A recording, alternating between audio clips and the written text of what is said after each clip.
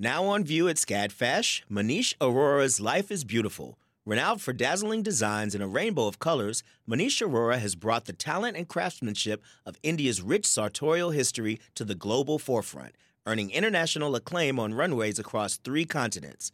Designing in India since the 1990s, Aurora's glittering garments celebrate extravagant expressions of self through varied materials, techniques, and silhouettes in a triumphant union of Western and Eastern aesthetics adapted to today's multicultural society with a touch of humor. Find out more at scadfash.org. Support for WABE comes from 100 Miles, a nonprofit committed to preserving Georgia's 100-mile coast. Protecting this critical coastal ecosystem takes all of us. Watch the stories of the innovators and future leaders who help keep our coast flowing at ourgeorgiacoast.org.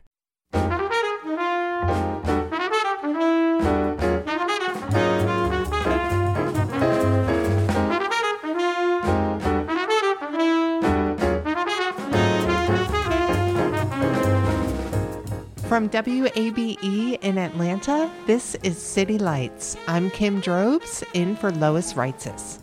This week, the U.S. government established June 19th as Juneteenth National Independence Day, a U.S. holiday commemorating the end of slavery in the United States. In honor of Juneteenth, artist and activist Charmaine Minifield will tell us about her latest project, Remembrance as Resistance, Preserving Black Narratives. Opening this Saturday at Atlanta's historic Oakland Cemetery, the immersive installation honors the over 800 unmarked graves within Oakland's African American burial grounds. And later this hour, we talk to writer, director, and former football player Matthew Cherry about Hair Love, his Oscar-winning animated short film that sweetly portrays the bond between fathers and daughters. But first, the distinguished historian Annette Gordon-Reed describes her new book on Juneteenth as a look at history through the medium of memoir. A Texan's view of the long road to Juneteenth, what happened afterwards, and how that influenced life in Texas, her family's life, and her own. Professor Gordon-Reed joined City Lights host and executive producer Lois Reitzes recently via Zoom, and they started their conversation by exploring a quote from the book that claims, "Texas is a white man." When people think of Texas, the iconic images are of a cowboy. And since most people don't realize that many cowboys were Black, there's sort of a Hollywood presentation of Texas that features white guys riding on the range, or alternatively as oilmen, people out on a derrick or looking for oil strikes and things like that. And the image is of the cowboy, the oil man, the sort of a maverick type of person. And it's usually in Hollywood has been portrayed as a guy, not even so much women, but a white guy. And that's, to be sure, is the image of Texas that people have. Indeed, there's so much that has contributed to general misunderstanding about Texas, beginning with the geographical division of East and West. Would you talk a bit more about those archetypes we associate with Texas and one that is missing? Yes, the oilman and the cattle rancher or the cowboy are the archetype figures that most people know that were brought together most famously in the film Giant, which you have to talk about when you talk about the history of Texas, because it explains that and lays that out so clearly. The type that's missing is the plantation owner. And the plantation owner is part of the origin story of Texas, because the father of Texas, Stephen F. Austin, brought families to Texas from the Deep South who came with enslaved people with the expectation that they were going to be able to use that labor system to create a cotton empire in Texas and sugarcane as well. So we don't talk very much about that, but slavery and the plantation owner are integral parts of the beginning of Texas up through to the Civil War and the end of the Civil War. Indeed, Chapter 3 of the book details the history of Africans in Texas. And I was struck by your writing that origin stories are important for individuals as well as nations. Would you elaborate on that? Well, I mean, we like to know where we came from. Thinking about where we came from gives us some sense of who we are. We think that that is a part of our basic identity. Now, that may be true. I think it is true to a great extent, but you can always obviously go in a different direction. But we look to that to have our bearings about our own personalities, and the country does it as well. Just think of the mountains of books that could stretch to Mars about the founding generation in America, and what they mean to us, how we should view them, the battle over how we should view them. And the same holds true for Texas as well. And if you have an origin story that doesn't get it right or that leaves out significant parts, there's a danger that you may have certain misunderstandings about the place that you are considering, or even yourself. You have to know as near the truth as possible about how things got started to help you get your bearings and understand where you might go in the future. So the origin stories of Texas and the origin stories of African people in Texas, I think, really matter. And here you include Estebanico's story and the Spanish-speaking Blacks of St. Augustine. Yes. I say in the book, and I've said other places, that if you were to ask people who were the first or when the first people of African descent came to the North American continent, people would say Jamestown. They would cite Jamestown in 1619. And that's an important reference point, to be sure.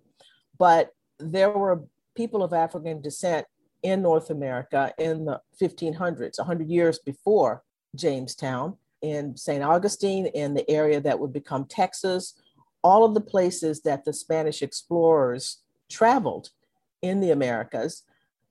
People of African descent were with them. And you don't think about that very much. Estebanico was mentioned in one of my classes, either 4th or 7th grade history that I took as a child, but pretty much in passing. And I talk in the book about, what difference it might have made to have spent more time thinking about those Africans. And so you would think not just about people of African descent working on plantations, not that they didn't have varied and interesting lives, and I have written about that myself, but it would give a broader sense of who Africans were. They were all over the world doing different types of things. Some of them left the Spanish explorers and went off on their own and founded their own colonies and own societies, own towns, I should say. So to know that would have given me a more expansive sense of the possibilities of Black people in those early times, and a more varied sense of what they were doing and of what they were capable of. Another aspect of the book I found so fascinating. You point out that no other state brings together so many disparate and defining characteristics all in one, that all the major currents of American history flow through Texas. How did growing up in Texas inform your work as a historian? Well, I think growing up in Texas made me think about the past, because the results of the past, the legacies of the past were all around me. I began life in a town that was still segregated. I was born in Livingston, Texas. That was segregated. And then when I was about 6 months old, my parents moved to Conroe, Texas, where I grew up. And I had the experience as a 6-year-old of integrating our town's schools. It made me think about why that was a big deal. What is the big deal about people of different colors going to school together? And why would that ever have been a problem? Also, why, when we went to the doctor, there was a separate waiting room for Black people and white people. And when we went to the movies, we had to sit in the balcony. What was that all about? People, to me, were people. And why were these divisions there? So I do think it was my first opportunity to think about how the past informs the present. And that led me on a road to becoming a historian, I believe.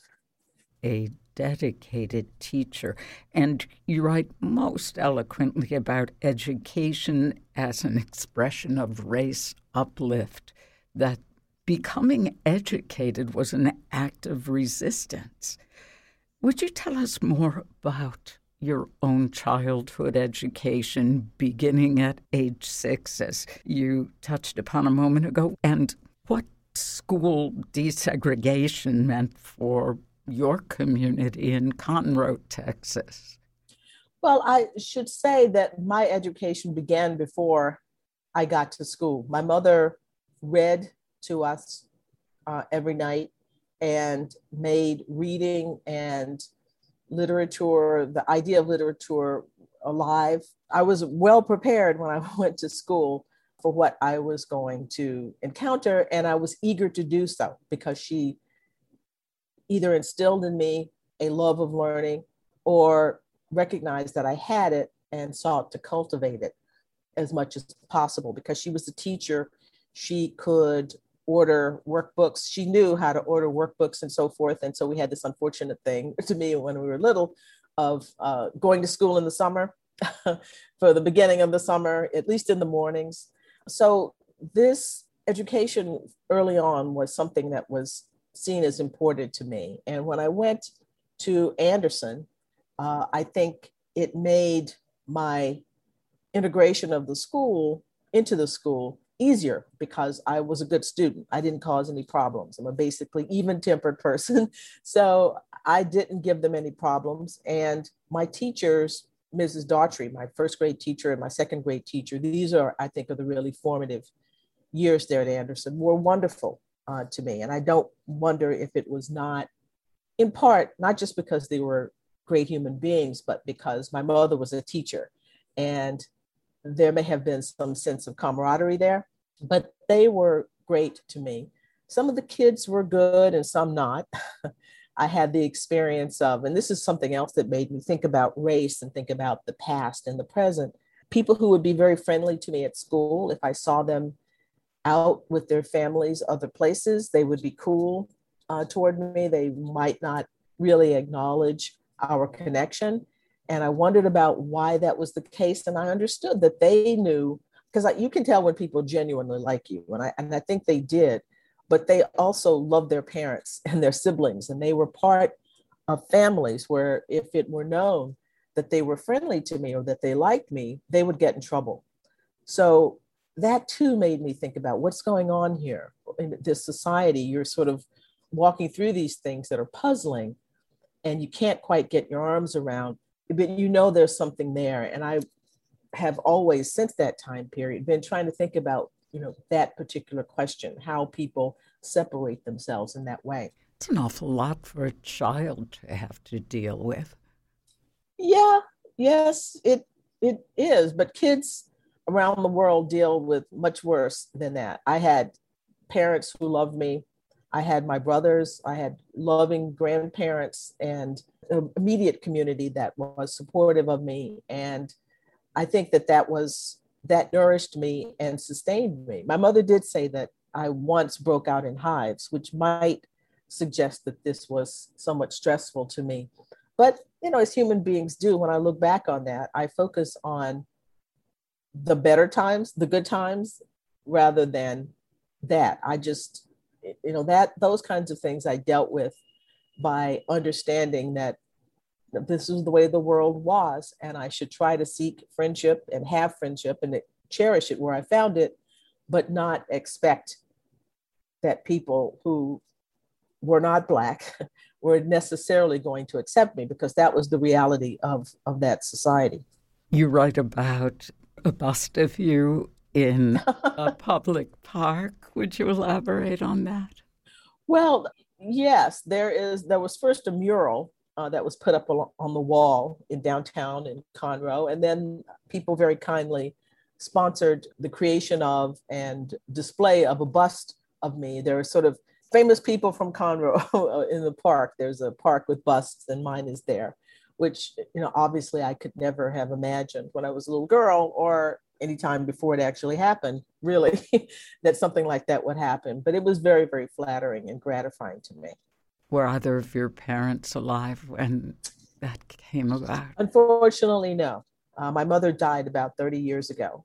she saw me in law school and graduate from law school and get married and have a baby, but which were the things that were very important to her. My father died, in 2007. So he got some of this, but not all of it. That's one of the things that I really wish they could have been here for it, because my mother put so much effort into me and had such hopes and expectations for me that it's a little saddening to me that she doesn't get to see the results of what she did here, because I attribute any success I have to the effort that she put into me. That's beautiful. Pulitzer Prize-winning historian and author Annette Gordon-Reed and City Lights host and executive producer Lois Reitzes. We'll return to more of their conversation in just a moment. You're listening to WABE, Atlanta's Choice for NPR. The field of mental health counseling is growing rapidly, and Richmont Graduate University can equip you with everything you need as a licensed professional counselor while integrating your faith into your clinical practice. Programs are offered in Atlanta, Chattanooga, and online. Apply today at richmont.edu. That's RICHMONT.edu. You love free, and at Ameris Bank, so do we. That's why we're proud to offer worry-free, hassle-free Ameris Bank free checking. Manage your money your way with convenient access to digital, mobile, and telephone banking, all with no monthly service fee or minimum balance requirements. At Ameris Bank, we're with you. For more information or to open an account, visit our local bankers in person or online at amerisbank.com/free checking. Other fees such as overdraft fees may apply. Ameris Bank, member FDIC, equal housing lender. This is City Lights on WABE. I'm Kim Drobes, in for Lois Reitzes. If you're just joining us, we're listening to historian and author Annette Gordon-Reed talk to City Lights host and executive producer Lois Reitzes about her new book on Juneteenth. Here, they discuss why Reed believes that patriarchy is central to the story of Texas. Patriarchy has been the center of a lot of things. People think of males as the natural leaders in these places. I think it might be changing. I hope it's changing. I certainly, the political situation in Texas now, where people are fighting over voting and what can be put in the history books, might have an opportunity to change all of that and to make it not just as these are sort of exceptional people, but to understand that there are a lot of strong women in Texas, and male leadership should not be the default. Why is it essential that we try our best not to apply our knowledge or perspective into the minds and circumstances of the past? Well, we're always going to make judgments about things that people do in the past, but you can't let it overtake the task, in my view, of figuring out what people thought they were doing. Now, we may have we undoubtedly will have our opinions about what they were doing, but it's more interesting to me when I read history that is trying to grapple with the thoughts and the feelings of people of the time. Some of the things we're not going to like that they do, some of them we're going to be neutral about, some of the things we'll admire, but it's really not about, for me, writing history, it's not just about my opinions. It's not about the world as I wish it were, because I don't see the point of going to the archives and pulling out information if you don't let that information take you where it would naturally lead and what it would suggest, and to try to be as open as you can and looking at the information. And sometimes you're going to come to conclusions. You're going to have people whom you admire who do things that you don't like. And they may have in their minds good reasons for that. And you have to say that. You have to grapple with that and talk about how contexts change, how people operating in one sphere can think that they're doing the right thing, and from your perspective, it's exactly the wrong thing. And even people at the time may have thought it was the wrong thing, but you're dealing with your subject. So for me, it's more interesting to read history about what people are actually doing and what they think they're doing, rather than me grafting my ideas about what they ought to have been doing onto them.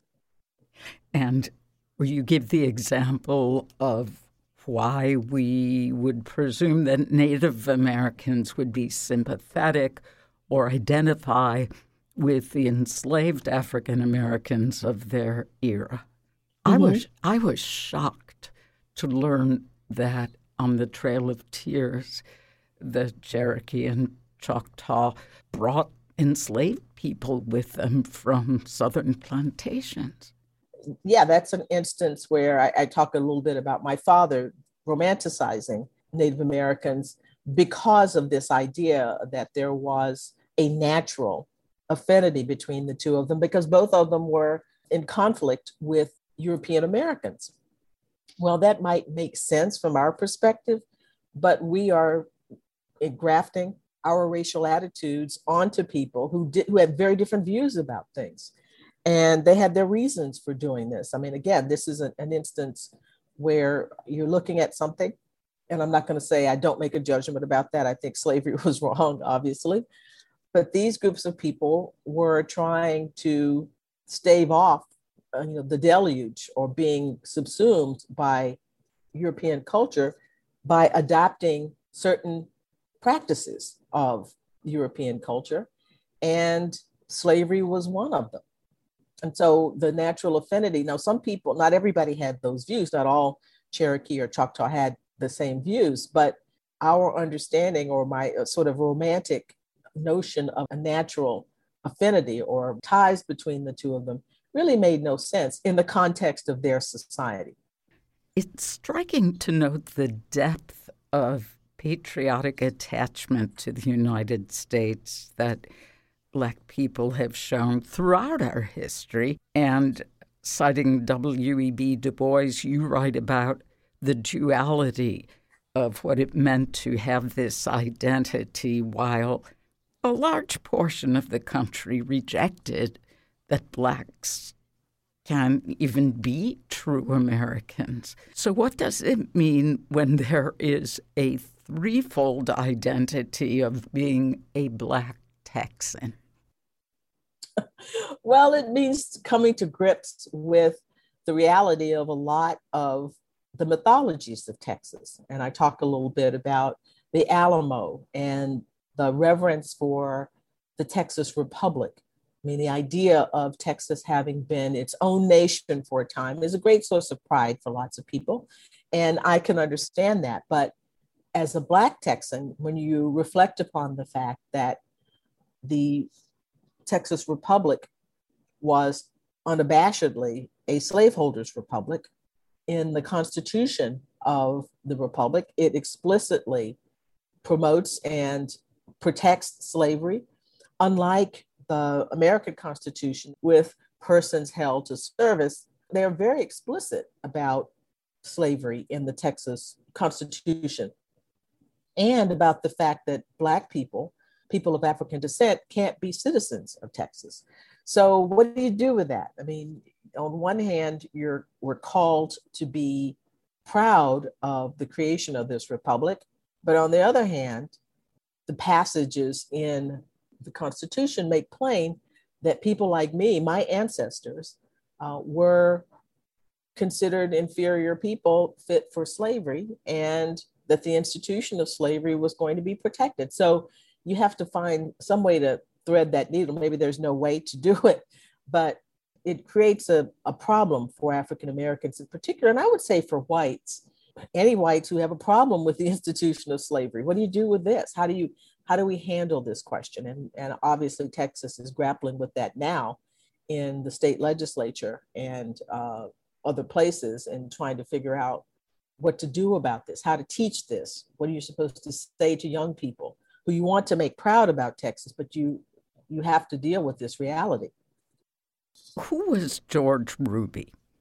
George Ruby was a Black man in the late 19th century who was something of a power broker in Galveston and who worked for Black rights in Texas. I mean, I found this story, and I really want to find out more about him and Norris Cooney people who saw, the sort of crack that was when the crack opened up a little bit and Black people had a bit more freedom after the end of slavery and during Reconstruction. He stepped into that and protected Black workers and was involved in Republican Party politics when Republicans were considered radical and were radical and very much in favor of Black rights. So it was the Republican Party of the 19th century. And he was a Black leader that we should know more about. And I hope now that I have discovered him for myself, I didn't discover him for other people knew him, but writing this book, I really want to go back and ferret out much more about him and those people who were doing these things in a time that was still really, really difficult for Black people. Perhaps your next book? Maybe. This book shares its title with the final chapter on Juneteenth. Your scholarly work has been as a historian of slavery, studying the lives of other families through their family stories, you note. How do your family stories told in this chapter bring us to the meaning and importance of Juneteenth? Well, I think these stories tell us that we're all part of history in some way. Everybody listening, everyone could tell their family history through the history of where their family lived and its connections to the larger United States. I think in focusing on this particular moment in history about the end of slavery in Texas, it invites us to think about what was a major advance in human rights, not just in the history of Texas and the history of the United States, but the idea of ending legalized chattel slavery is something that should be commemorated, is something that we should all think about and think about the ways in which that day and what happened afterwards, before it and afterwards actually, have helped to shape all of us because we are the sum total of all of this. So I think by making it a family story, talking about not just about my family, but talking about my family in a way that allows us to talk about Texas as in general and Texas as we said before, representative of the United States of America, it tells us something about the nation. So this is a time to reflect upon that. And I have been very much surprised in some ways and heartened by the degree to which people have embraced Juneteenth across the country. I think maybe all but about 3 or 4 states have some form of recognition of it. And I think it's because people instinctively understand that this is part of everybody's story. Just because it happened in Texas doesn't mean that the meaning of it cannot be felt by people all over the nation. I was hoping to end that you would read a passage I found powerful and moving that speaks to the reason Juneteenth should be a celebration as well as an observance. Mm-hmm. Please read on page 63 the sentence beginning, "To be sure." Okay, be happy to. To be sure, the institution of slavery itself circumscribed the actions of enslaved African Americans, but it never destroyed their personhood. They did not become a separate species by the experience of being enslaved. All of the feelings, talents, failings, strengths, and weaknesses, all the states and qualities that exist in human beings remained in them. There's been too great a tendency within some presentations of enslaved people to lose sight of that fact in ways obvious and not. Professor, historian, and author Annette Gordon-Reed reading from her new book on Juneteenth. You can hear her interview with City Lights executive producer and host Lois Reitzes in its entirety on our website, wabe.org/citylights. Well, Sunday is Father's Day, and in honor of the holiday, let's look back at our interview with Matthew Cherry, former football player and writer-director of Hair Love, the winner of the 2020 Oscar for Best Animated Short. Hair Love follows the story of an African-American father struggling to groom his daughter's beautiful natural hair for the first time. Here, Cherry explains how he came across the inspiration for his story. I have a lot of friends that have young daughters. They would hit me up and, hey, I'm trying to do like this type of hairstyle. Could you send me some tutorials? And so I'd get on YouTube. And obviously, there were a lot of women natural hair vloggers that were, had these vlogs. But I also was coming across dad vlogs where they were doing their daughter's hair. I'm very active on social media, and I'd always share these videos of like dads interacting with their daughters and moms interacting with their sons and daughters. And I don't know, it was interesting. Like the videos with the dads and the daughters would always go like crazy viral. And it's kind of a double-edged sword because like I understood why they did because they were cute and they were funny, but then also there was this thing where I think it went viral because people weren't used to seeing African-American fathers playing with their kids in this way, doing these different domestic menial tasks. And so that's really where the inspiration came from. And I was just like, we need to make this normal. Like parents, especially nowadays, there's no really gender norms like how they were back in the day where, the wife stays home and she cooks and cleans and the dad goes to work. Now you just have to figure it out. Like if mom has to work early, dad has to be the one that gets the kids up, gets them dressed, do their hair, make the breakfast and go. So, I just wanted to represent for kind of the modern family.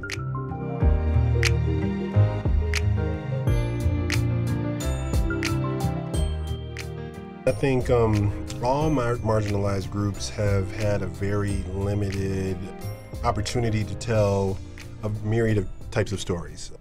The more that we can normalize ourselves, and I think that's one of the biggest problems in the world right now. We look at each other as the other. We don't consider that, people are parents, people are fathers, people are mothers, people are children. And I think that's the biggest thing is that, it really is universal. And I think that people outside of, being Black or African American can relate to it. And I think the more that we learn about each other, the better the world will be. So I think the more we get opportunities to just tell because often what happens is filmmakers of color are burdened with having to tell all of our stories. And so if we just want to do a silly movie that's like a coming of age high school story, people are like, where's the message? Or if we tell a message, then it can't be fun. So, I think the more that we're just able to have this more variety in our storytelling, in all forms, be that animation, live action, reality, the better.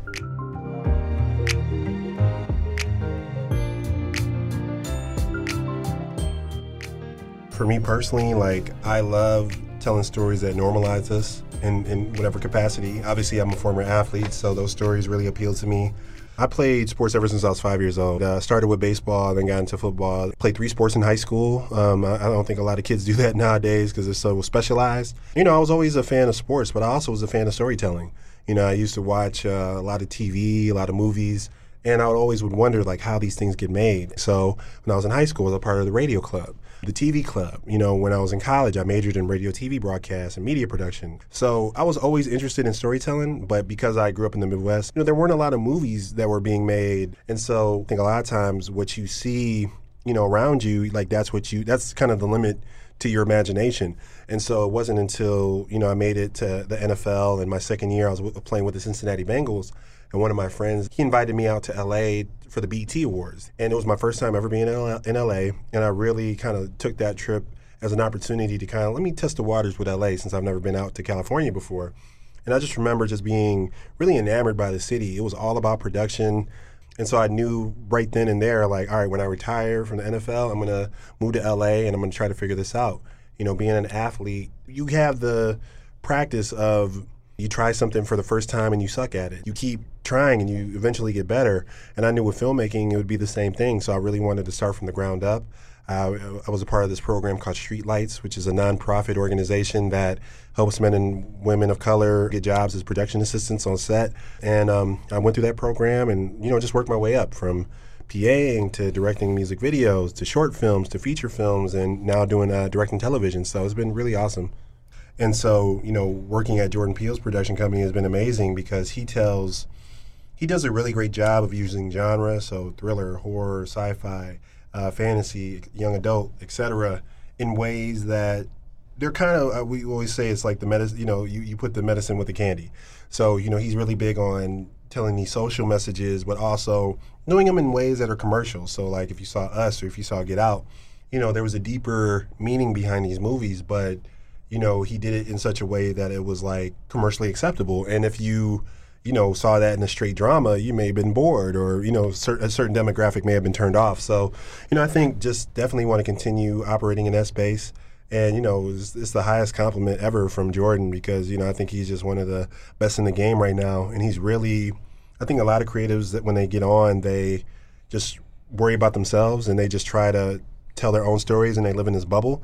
But Jordan has really just embraced other creatives and he's really given a lot of people opportunities. So, he's just really putting his money where his mouth is and he's not only creating opportunities for himself, but he is for others too. Matthew Cherry, writer and director of Hair Love, speaking on working with Jordan Peele, breaking parenting gender norms, and the need for us to stop othering one another. In July 2020, Cherry was greenlighted by HBO Max to start work on a 12-episode animated television series based off Hair Love to be called Young Love. You can learn more about Cherry on our website, wabe.org/citylights. This is City Lights on WABE. I'm Kim Drobes, filling in for Lois Reitzes. Blacks Projects produces temporary public arts projects that connect Atlanta's artists and audiences through the creative power of place. Their next event begins Saturday, Juneteenth, with Charmaine Minifield's Remembrance as Resistance, Preserving Black Narratives. This project honors the more than 800 recently discovered unmarked graves in the African American burial grounds of Atlanta's historic Oakland Cemetery. The project also celebrates the ring shout, a traditional African American worship and gathering practice. Artist and activist Charmaine Minifield joined City Lights host and executive producer Lois Reitzes to talk about the project, and they started by discussing how COVID delayed the event's opening by a year.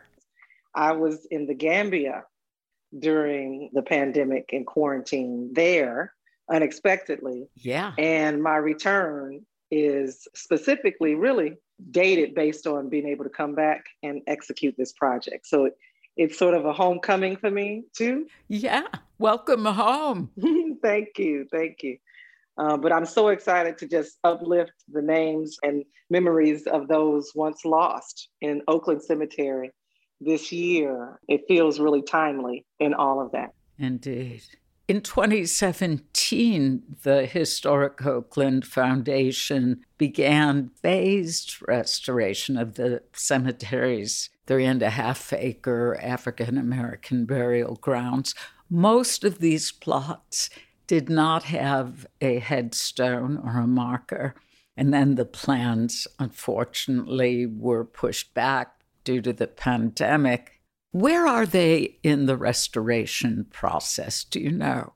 This project marks the completion of that process. Wow. So we are celebrating finally the restoration of the African American burial grounds at Oakland Cemetery. Charmaine, when we spoke last year, we talked about some of the virtual elements focused on the ring shout. And then you asked listeners to upload their own interpretations of the ring shout. And I hear you laughing already. And tag Flux on social media. What kind of feedback did you receive?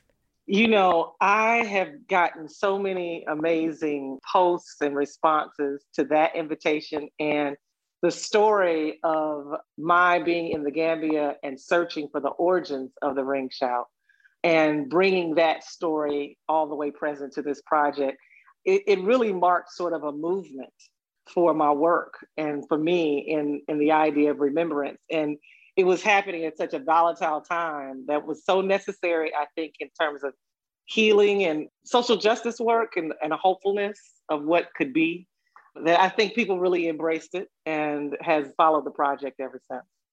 Now, for listeners unfamiliar with the ritual, how would you describe a ring shout? A ring shout was the gathering of Africans in this side of the water during enslavement. We would gather in a circle and We would do call and response, singing, uplifting our voices together. And we use the floors of our gathering spaces, which were called praise houses. We use those floors as our collective and communal drum. And so, in spite of the effort of dismantling community, we found community together. And in spite of the differences of our cultural origins, we found a way to communicate through rhythm and movement, and it unified us. So that act of moving in a full circle, gathering in a circle, and then the entire room of us moving in circle and lifting our voices in call and response and using the floor as our collective drum and beating the floors with both sticks and our feet. Over generations, those floors became sacred in those communities where the praise houses exist. All of that is what a community member or practitioner would experience when they would go to a gathering that would include a ring shout. Oh, I can only imagine how inspiring it must be. How will that be demonstrated at this weekend's events? Well, we kicked off the project in Oakland Cemetery in 2019 with an actual performance by the Geechee Gullah Ring Shouters, the elders that are keeping that tradition. This year, there isn't a performance element, but the visual art of it will be presented as a site-specific installation and digital mapping or projection mapping on the interior of the praise house. So we're building a replica of a praise house right now on the African-American burial grounds at Oakland Cemetery. And through a number of sponsors and supporters, we were able to erect this replica large enough that it's life size, the original sizes of them. And we can walk in and see the ring shout as an installation, as a digital installation. And it's fully immersive. So the idea is for you to feel as if you're inside of that circle, that ring shout. It'll include the projection mapping installation and the sound score. And the sound score is really important because like the ring shout gathers us, it also gathers different creative expressions. Like all things are sort of formed when that gathering happens. So you have movement and dance, you have music and call and response and song. And we have also included, other mediums like the visual with the actual projection mapping part. So the score was recorded by Melissa Jesse Taylor and Salah Nansa, and their group is called We Are Jayla, which means griot. And that score was recorded in First Congregational Church in the area, historically Black church in the area. And it will emanate from the interior of the praise house and the exterior of the praise house over the cemetery grounds. Okay, you did not know this, but it leads so beautifully into my next question. In February, I spoke with the Reverend Dr. Dwight Andrews, who's the senior minister of First Church and Emory University professor of music. He is such a treasure. He is. We discussed the documentary series from Dr. Henry Louis Gates, The Black Church, This Is Our Story, This Is Our Song. And Dr. Andrews is featured prominently in this series. He spoke about music as essential to the African American experience. And he said that is one of the fundamental aspects of what we were able to retain from our African cultural memory. How is that illustrated in Remembrance as Resistance? I think even as you ask that question, the language itself demonstrates that. We retained our African identity through our cultural expression as ancestral memory, really. That alone was resistance. Because we were enslaved, because we were really the backbones of this Western environment, but the layers of societal oppression that came through slavery and Jim Crow and subsequent history, all of that is something that the ring shout was in resistance to. We asserted our African identity to affirm our lives. So the idea of remembering ourselves is that assertion. And so while I was in Africa and the Gambia, I explored how these origins express still in my cultural identity, like cultural DNA. And I called it encoded ancestral memory, where our ancestors encoded in us our identity as a way to always find our family, as a way to always find ourselves and our way back home. All of that to me is resistance. The resistance that we are demonstrating is against the erasure of the memory of an entire generation of our citizens in this city. And that erasure is being corrected by remembering them. If you are just joining us, this is City Lights on WABE. I'm Lois Reitzes speaking with Charmaine Minifield, the artist and activist behind Remembrance as Resistance, preserving Black narratives in commemoration of Juneteenth, events that begin this weekend at Oakland Cemetery.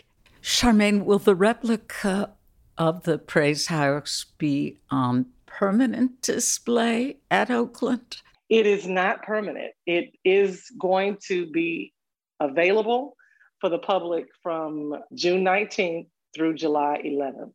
During all hours of the cemetery, you'll be able to go. We're encouraging folks to reserve a time to go inside. Because of COVID, we're limiting access. And we want everyone to have a really true experience inside of the immersive installation on the inside. And so we're limiting the numbers of folks that can go in, but groups are accommodated, and walk up is also accommodated, but it'll be up through July 11th. Why is Oakland Cemetery a fitting place to hold this event? First of all, Oakland is one of the first sites that really exemplifies the complex history of the South. It was the burial grounds of Atlanta. It was segregated until only recently, some years back. Maynard Jackson is buried there. And there's prominent African-American leadership throughout history is buried there. There was a moment, though, in its history where, as a part of their expansion, 800 graves from Slave Square was taken up and relocated to what is now the African American burial grounds. And at the time, the citizens of Atlanta were outraged at how those souls were handled. So they established what became Southview Cemetery. They gathered their resources and bought the land and established Southview Cemetery. Is that history that we're bringing attention to, but also the fact that after so many generations and so much community need, the cemetery and its administration and board are all excited to invest the resources and the attention in restoring the African-American grounds. And through this technology that Georgia State bought, they were able to locate those 800 names, those 800 souls that were lost. I found the history to be really intriguing and timely, given all that's happening in the world. And Flux Project agreed with me. So we were able to create the project and remember those souls and reclaim their rightful place inside of the legacy of our city. Yeah. With the past year of our nation's reckoning with racial injustice and systemic racism, I wondered what new or added meaning Remembrance as Resistance takes on. Well, I think that it goes to say that Oakland Cemetery is a site of a significant Confederate monument and grave site. And it was also the center of some response to that troubled history in the uprisings during last summer. I think that, as we as a generation consider what our future is here forward, this work for me is an invitation to enter into sacred spaces like our ancestors did once, with collective intention of wellness and thriving and freedom forward, and conjure in that moment what we want this world to be. I feel like that is a timely response, even though it's been 3 years in the making. Racism is not new. Some of the displays of hatred that we've seen are not new to the African-American experience in particular. in this country. How it has come to light in the course of events that have brought it so present are interesting, but not even new either. I think that what's really interesting and inviting is we just survived as a globe, as a world, a global pandemic, and we are still thriving to survive that. And in that moment of pause, grieving and loss, I think we all are reevaluating our priorities and life itself in a very different way. So the project to me invites that introspection and that collective visioning forward for what we want to see as a just and equitable future forward. Artist and activist Charmaine Minifield speaking with City Lights host and executive producer Lois Reitzes about her new project, Remembrance as Resistance. The immersive installation event starts this Saturday and runs through July 11th at Atlanta's historic Oakland Cemetery. You can hear this interview in its entirety on our website, wabe.org/citylights. You've been listening to City Lights, WABE's daily exploration of arts and culture. Monday at 11 a.m., Dragon Con's executive director, Dan Carroll, shares the latest information on our city's world-famous pop culture event, which plans to return live and in person this Labor Day weekend. City Lights executive producer and host is Lois Reitzes. Our producer is Summer Evans, and Shelley Canavy is our engineer. I'm senior producer Kim Drobes. Follow us on Facebook at WABE City Lights and check out our website, wabe.org/citylights, where you can listen back to interviews and archived shows. Thank you for listening to member-supported WABE, Atlanta's Choice for NPR.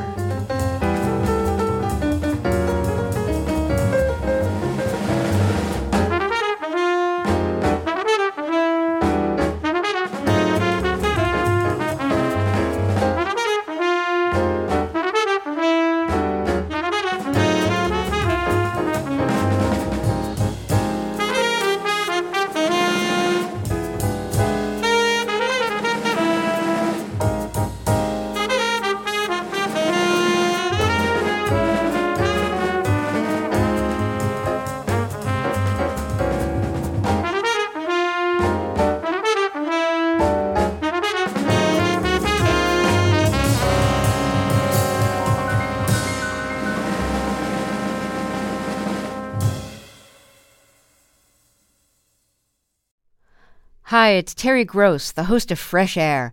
We bring you in-depth, long-form interviews with actors, directors, musicians, authors, journalists, and more.